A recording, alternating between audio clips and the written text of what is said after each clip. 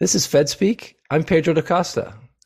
The Fed has just telegraphed it will likely begin shrinking its $8.9 trillion balance sheet as early as its next meeting in May.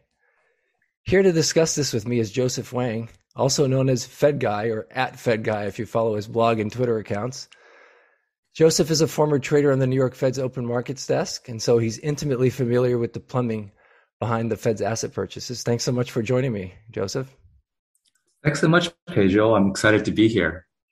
So let's start with the FOMC minutes that we just got out yesterday and the, not the announcement, but at least the very strong hint of what's coming in terms of quantitative tightening. What did you make of the overall amounts and the Fed's strategy for reaching the caps?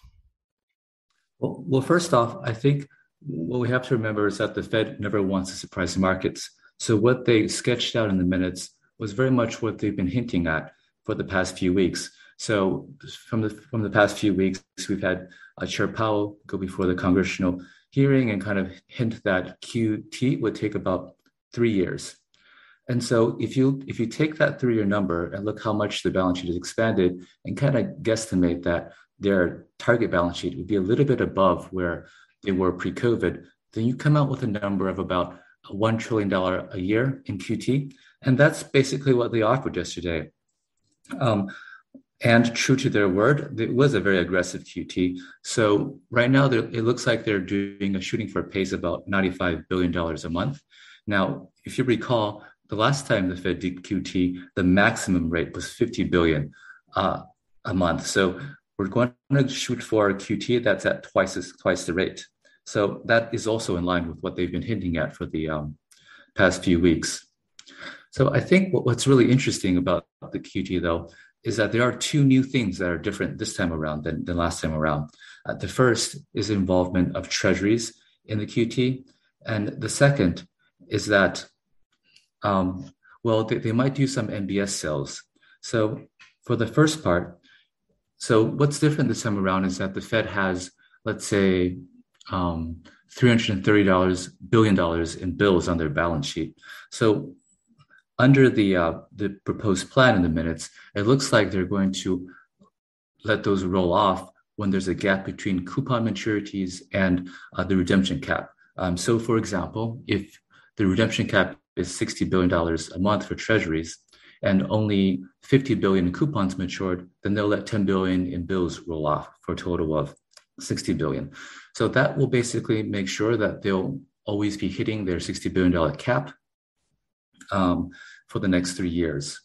Now, what's interesting about the MBS, though, is that the MBS cap is actually not going to be binding.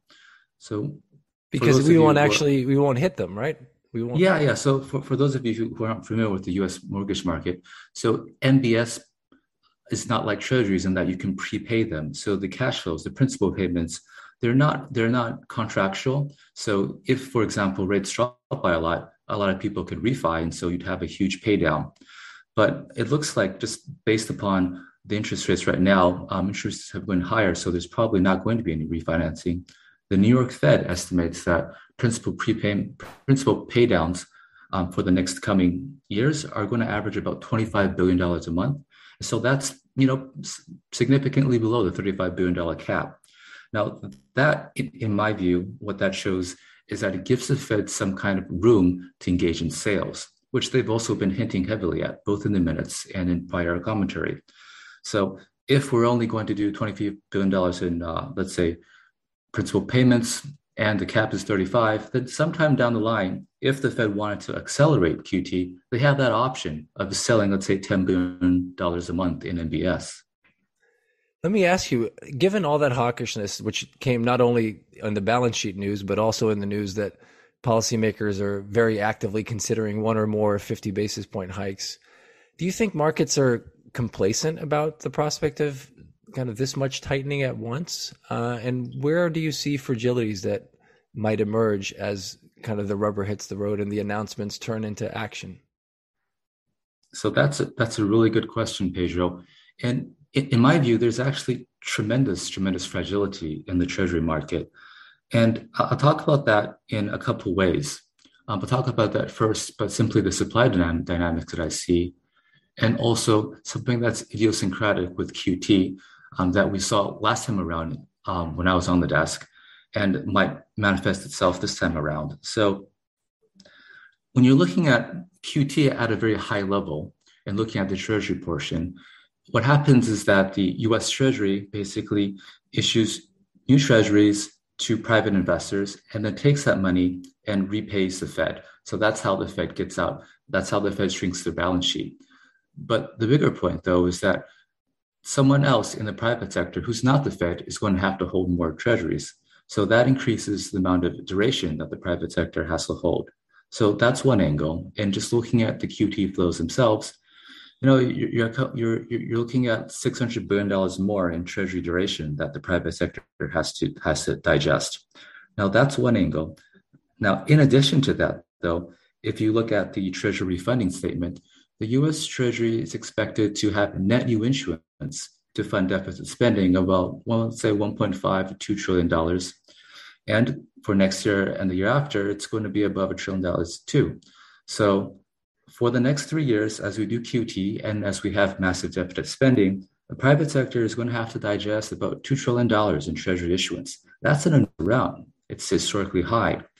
And at the same time, we're looking at a world where there's inflation is high and rising, and as you mentioned, we have rate hikes that may be very aggressive. Let's say 50 basis points, many multiple times, and you can see that in rate fall as well. So when you have a lot of supply and you have a market that's having trouble pricing all this, there's a very, I think, reasonably good chance of some kind of accident happening, maybe rates shooting higher. And that brings me to my second point. So as we all recall, the last time we did QE, something in the market broke, and that was the repo market. So we did QT and everything turned out fine. And just like Chair Yellen mentioned, it was like watching paint dry until one day in September 2019, the repo market basically exploded. Now, I was on the desk back cracked. Yeah, and that was quite a eventful day. So for most of you who don't know, the repo market is kind of a sleepy market, a very important market, but a sleepy market. Repo rates around then was basically around 2% every day, and in that one spike day in September, it got up to as high as 10%. Wow. And what that had to do really was partially due to QT. Now, the way that this works, and there's a lot of moving parts to how QT works, but one of the things that happens is that you basically shrink the cash balances held by the commercial banks. And these cash balances are called reserves. And that's the whole point of QT. It's shrinking the level of reserves in the system. That has an impact on markets that were dependent upon bank investing. So back in the prior QT, the commercial banks were taking all their huge reserves and they were investing it in repo. And so as QT gradually shrank their cash balances, what happened was there's less money available to invest in repo until one day there's an air pocket and then repo rates spiked uncontrollably. Now, this time around, if you look at the publicly available data, post-2020, banks haven't been investing in repo. It doesn't make sense because the rates have been so low. What they have been doing, though, is buying enormous amounts of treasuries and agency MBS, like over at $1.5 trillion. And so as we do QT, then what will happen is that the banks will have less cash balances to invest in these securities. And again, you're having the same dynamic as you had last time around. You're taking away money that was on the margins being used to invest in treasuries. And at the same time, remember, we're having this historic issuance that the private sector has to digest. So increasing supply, decreasing demand, there's a potential for some air pockets there. So I think of that as the point of fragility that we'd have to be thinking about going forward.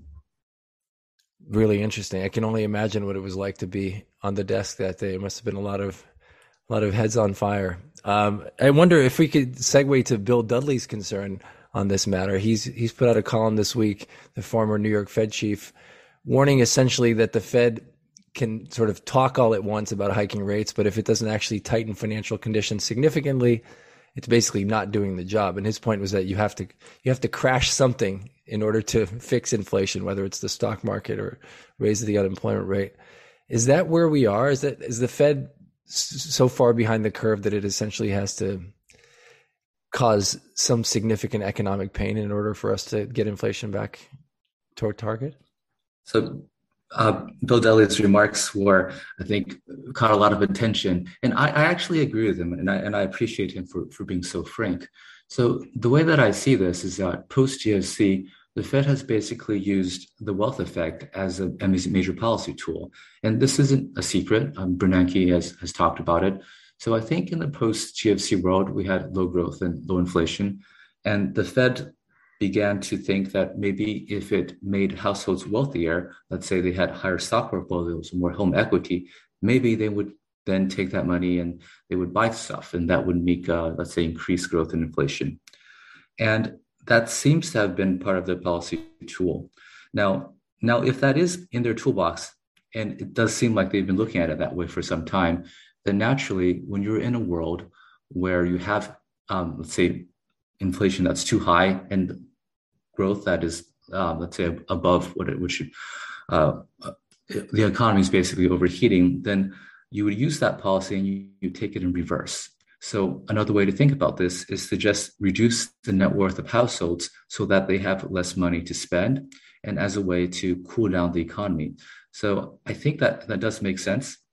But also, strictly speaking, when the Fed is hiking rates, it is kind of imposing losses on the bond market, right? That's explicitly what they're doing. So it seems like, I think, one of the ways you can think about what's happening in the economy is that everyone has too much money. They're spending on everything, and it's causing inflation. Prices go higher, but still it doesn't destroy demand because a lot of people made a lot of money through housing and through the stock market. So one way to tamp that down a bit is to cause a reverse wealth effect. And I guess that's why they call it pulling away the punch bowl, right? Yeah. We'll leave it there. Thank you so much, Joseph. That was a real tour de force. I really appreciate you coming on the show. My pleasure, Pedro. Thank you. Thank you so much.